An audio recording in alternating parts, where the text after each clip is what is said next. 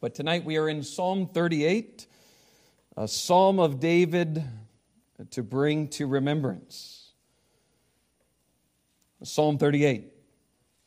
O Lord, rebuke me not in thy wrath, neither chasten me in thy hot displeasure. For thine arrows stick fast in me, and thy hand presseth me sore. There is no soundness in my flesh because of thine anger, neither is there any rest in my bones because of my sin. For mine iniquities are gone over mine head, as an heavy burden they are too heavy for me. My wounds stink and are corrupt because of my foolishness. I am troubled, I am bowed down greatly. I go mourning all the day long. For my loins are filled with a loathsome disease, and there is no soundness in my flesh. I am feeble and sore broken. I have roared by reason of the disquietness of my heart. Lord, all my desires before thee, and my groaning is not hid from thee. My heart panteth, my strength faileth me.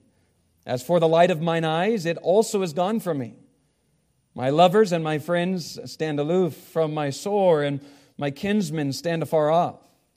They also that seek after my life lay snares for me, and they that seek my hurt speak mischievous things, and imagine deceits all the day long. But I, as a deaf man, heard not, and I was as a dumb man that openeth not his mouth. Thus I was as a man that heareth not, and in whose mouth are no reproofs.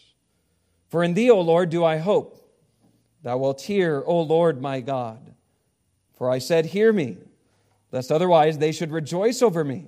When my foot slippeth, they magnify themselves against me. For I am ready to halt, and my sorrow is continually before me. For I will declare mine iniquity. I will be sorry for my sin. But mine enemies are lively, and they are strong, and they that hate me wrongfully are multiplied. They also that render evil for good are mine adversaries, because I follow the thing that is good. Forsake me not, O Lord my God. Be not far from me. Make haste to help me, O Lord, my salvation. And through David's words that God has inspired and preserved in this psalm, I want to emphasize two significant lessons that focus on the subject of sin. Within Psalm 38, God, through David, provides us with several instructional truths regarding the problems of sin and how sin can be pardoned. In the whole of the psalm, we are confronted with the ruinous nature of sin and the gracious remedy for sin. And looking to the first truth that we encounter in the psalm, I want us to observe in David the painful misery that sin causes. The painful misery that sin causes. And within this first point, there are four distinctive miseries that are produced when God's people sin against God. And the first thing mentioned by David in verses 1 through 3 is the reality that sin causes God to be angry. Sin causes God to be angry. Notice it again. David says, beginning in verse 1, O Lord, rebuke me not in thy wrath, neither chasten me in thy hot displeasure. For thine arrows stick fast in me, and thy hand presseth me sore. There is no soundness in my flesh because of thine anger, neither is there any rest in my bones because of my sin. And the reference of God's anger being brought towards David, and this reference of God's arrows sticking in David are poetic pictures of God's chastisement in his life, which may have been acute pains in his body that really felt like arrows. And the singular truth being underscored in the verses is the truth that David's sin against God has caused God to become deeply displeased with him. And this is the foundation of David's troubles. David knows that because of his sin, God is unhappy. Now, I know that in my mentioning of this, that some people immediately want to cry out, well, that's the God of the Old Testament. We live under the covenant of grace. We live in New Testament times where God is a God of love. He accepts everyone for who they are, and God would never become angry toward one of His children. But what I am telling you in this first truth is Bible truth and not man's fickle opinions. Are we to assume that David's God is different than our God? Are we to pretend that God turns a blind eye to our sin? Should we just rip out the entire Old Testament and throw it in the trash? Come on, let's be sensible. The God of the Old Testament is the God of the New Testament, and God teaches us in both Old and New Testament that He hates sin. God is angered when anyone willfully dishonors and disobeys Him. And do we not read of Jesus being angry toward those who perverted the worship of God in the temple? And likewise, do we not read of Jesus being angry toward His disciples when they rebuked those who brought children to Him? Despite popular belief that Jesus is some sort of soft, cuddly teddy bear that we can hug when we sin, the Bible makes it clear that our sin causes God to be angry. Now, in my saying this, it's important to keep in mind that there's a difference between God's cruel, condemning anger and God's caring, chastising anger. God's cruel, condemning anger is demonstrated toward those who are His enemies, those whom David mentions in the Psalms as evildoers, those who don't know God savingly. And then God's caring, chastening anger is demonstrated towards those who are His children, with the intention that God's children might be brought to a place of repentance and restoration. So think of it this way, parents. When your child deliberately does something that is a direct violation to your commands, are you indifferent to it? Are you happy about it? Let's say a young child, a son or daughter, takes his or her fists and places it hard on the face of another son or daughter. Or let's say an older child spits in your face and tells you that you are stupid. Do you think this causes dad and mom to be unconcerned or cheerful? And so it is with the Lord. The Bible says, whom the Lord loves, He chastens. Whom the Lord loves, He disciplines. When believers, God's children, sin against God, it grieves God's Spirit. And God has various ways to show them that He is unhappy with us. And this is where David is in Psalm 38. Because of David's sin, God is displeased with him, and David knows it. So this is subpoint number 1. Sin causes God to be angry, unhappy. Subpoint number 2. Sin causes our inner man, our inward being, to be miserable. And by this I mean our heart, our soul, our minds. Verse 6, David says, I am troubled. I am bowed down greatly. I go mourning all the day long. Verse 8, I am feeble and sore broken. I have roared by reason of the disquietness of my heart. Verse 10, my heart panteth, my strength faileth. As for the light of my eyes, it is gone from me. And then verses 13 and 14, but I as a deaf man heard not, and I was as a dumb man that openeth not his mouth. Thus I was as a man that heareth not, and in whose mouths are no reproofs. Where is David? in the midst of his sin. David is unhappy. David is weighed down. David is overburdened. David is depressed. David feels as if life and light were leaving him. He feels powerless. He feels dissatisfied. And he feels this way because he has lost a sense of God's presence and power.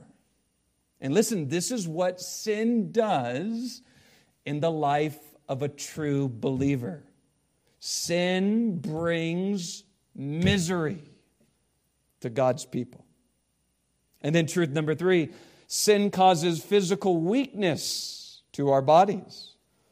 And in the psalm, we find that David not only sensed God's displeasure spiritually, but also physically. And this may have been because God was disciplining him through some kind of illness or injury, or it may have been because of the physical toll of stress that David brought upon himself was bringing real bodily weakness. In the psalm, we do read of various declarations in which David talks about there being no soundness in his flesh, no rest in his bones, his wounds stink, and his whole body is weak. But the principle being emphasized is that sin can and does bring physical weakness to our bodies.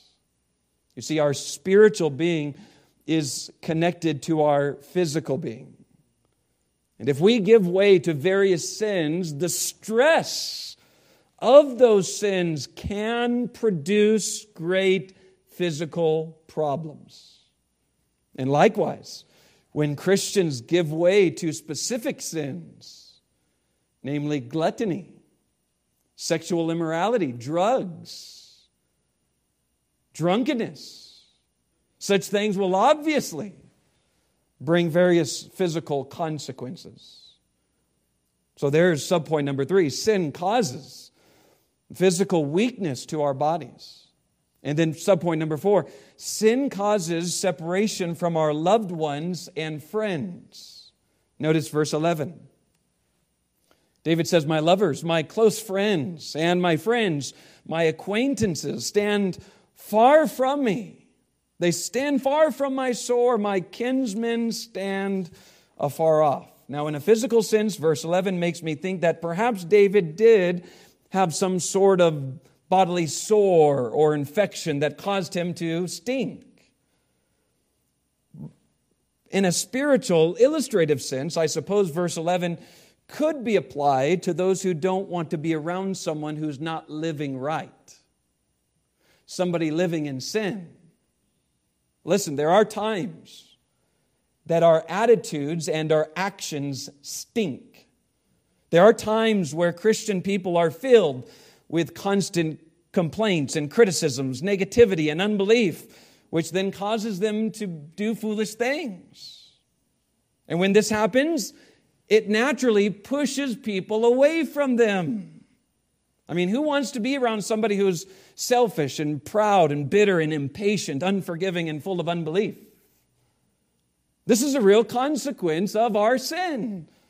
Sin causes separation from our loved ones and our friends. 4 points of consideration regarding sin. Number 1, sin causes God to be angry. That's first and foremost. Our relationship with Him is cut off and affected. Number 2, sin causes our hearts and our minds to be miserable. Number 3, sin causes physical weakness to our bodies. And then number 4, sin causes separation from our loved ones and friends. And before we move on to the second main point, I want you to see how serious sin is. Sin is ruinous. Sin is destructive. It's like a cancer that kills every part of man. The heart, the mind, the body, the soul. This includes not some sins, but all sins. Sins that are committed in thought, sins that are committed in tongue, and sins that are committed in deed. Sins of commission and sins of omission. The things we do and the things that we don't do. big sins and little sins. All sin is sin against God. Therefore, all sin is serious. This is point number one. Through the testimony of David in Psalm 38, God wants us to learn the painful misery sin causes. And then looking to point number two, I want us to see the pardoning mercy God confers. The pardoning mercy that God confers or bestows. In Psalm 38, David shows us not only what sin does, but he shows us how we should respond to our sin. Notice it, there are likewise four main truths highlighted in the psalm for our consideration. Truth number one, sin must be perceived for what it is. If we're going to be forgiven of our sin against God, we must begin by seeing that all sin is an act of treason against God. And David in this psalm calls his sin sin. He doesn't call it a mistake. He doesn't call it a shortcoming. He doesn't call it an accident. He calls it sin. And he similarly recognizes that what he has been doing is foolish. He's been playing the part of a fool. In verse 5, my wounds stink and are corrupt because of what? Because of my foolishness. And in Psalm 51, we find that David equates his sin to evil, and evil that has been done in the sight of God. This is what sin is. Sin is a transgression of God's holy law. Sin, at its very essence, is rebellion against the Creator. So if we would be forgiven of our sin that has been committed against God, we must recognize what sin is. We must call it what it is. And then tied in with this truth is the second truth, which is the truth that sin must be personally owned. Sin must be personally owned. If we would be forgiven of our sin by God and brought back into fellowship with God after we sin, we must take full responsibility for our actions. Look at what David says, verse 3. There is no rest in my bones because of my sin. Verse 4. For mine iniquities are gone over my head. Verse 5. My wounds stink and are corrupt because of my foolishness. Verse 18, for I will declare mine iniquity. I will be sorry for my sin. My.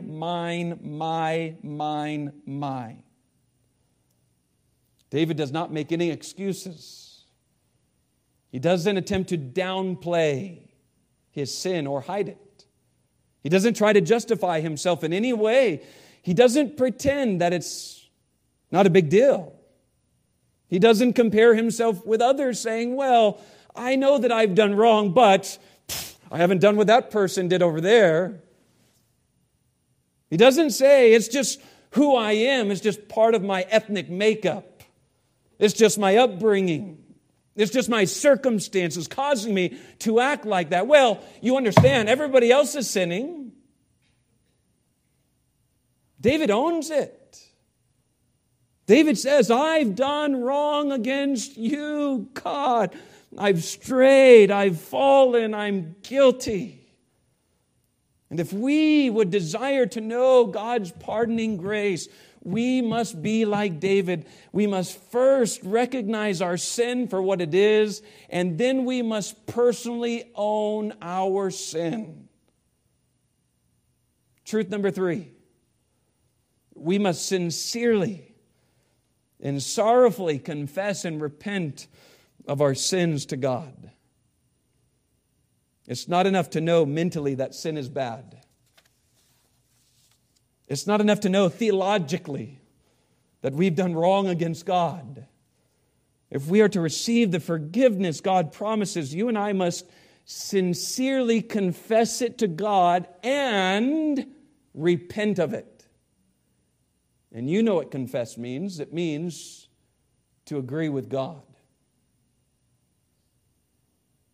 And the Bible says, Proverbs 28:13, he that covereth his sin shall not prosper, but whoso confesseth and forsaketh them shall have mercy. See the two intertwined together. It's not enough just to say, I'm sorry. God expects that we repent, confess, and forsake. And this includes being sorry for our sins done against God. Psalm 38, verse 18, for I will declare my iniquity, I will be sorry for my sin. In Psalm 34:18, the Lord is nigh unto them that are of a broken heart, and saveth such as be of a contrite spirit.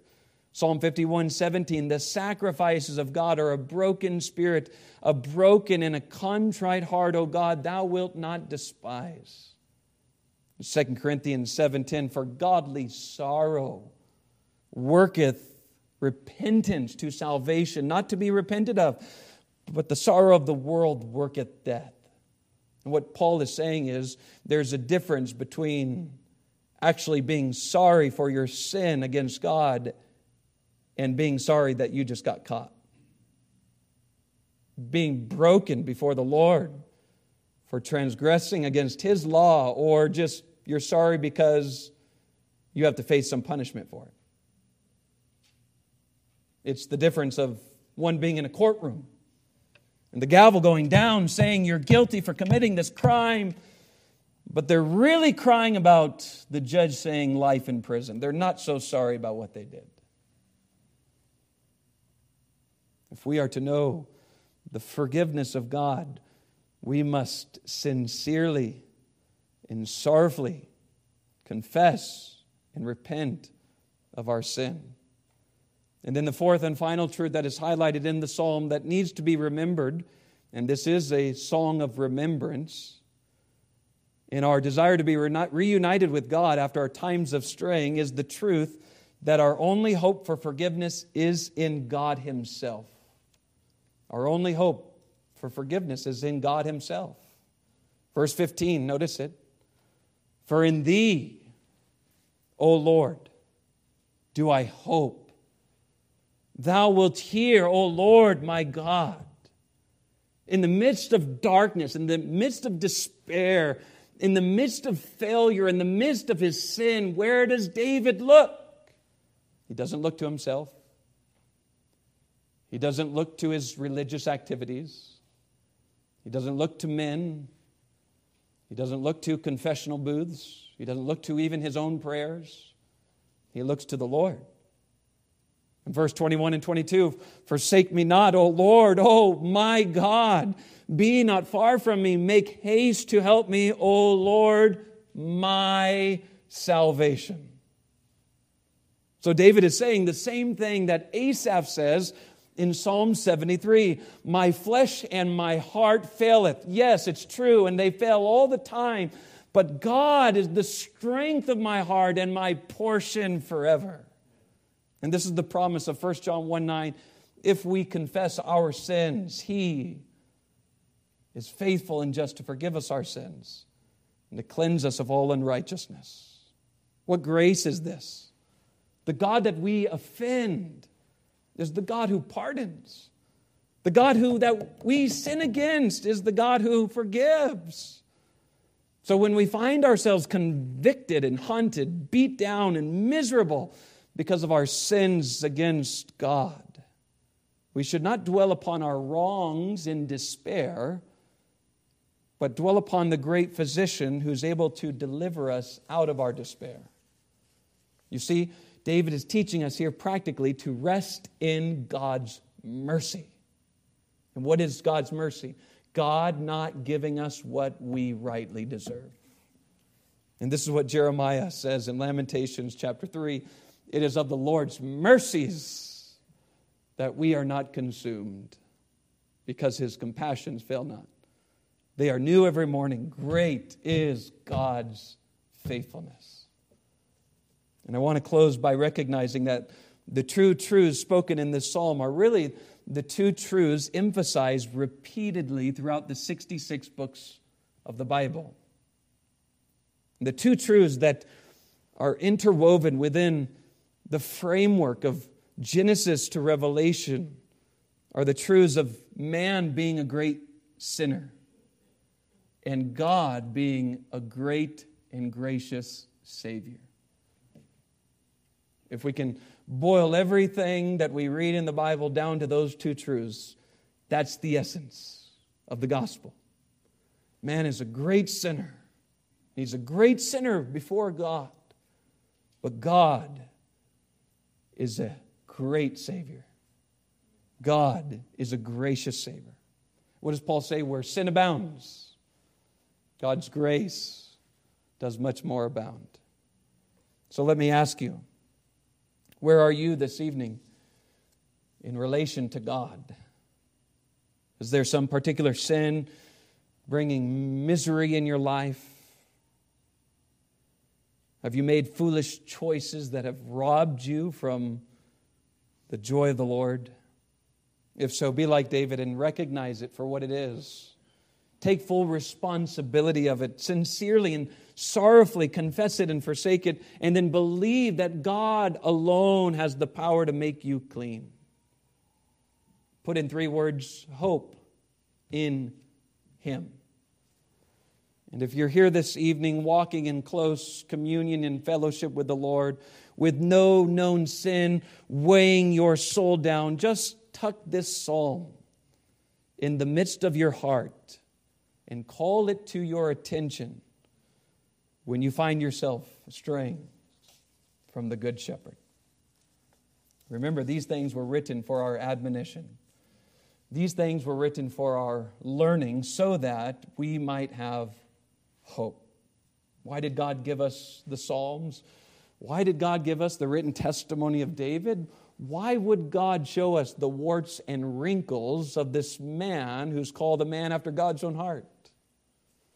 Well, I'm convinced that God gives it to us in His grace so that we might be steadfast and unmovable, so that we might not be overcome with despair, thinking ourselves to be unworthy of serving the holy God.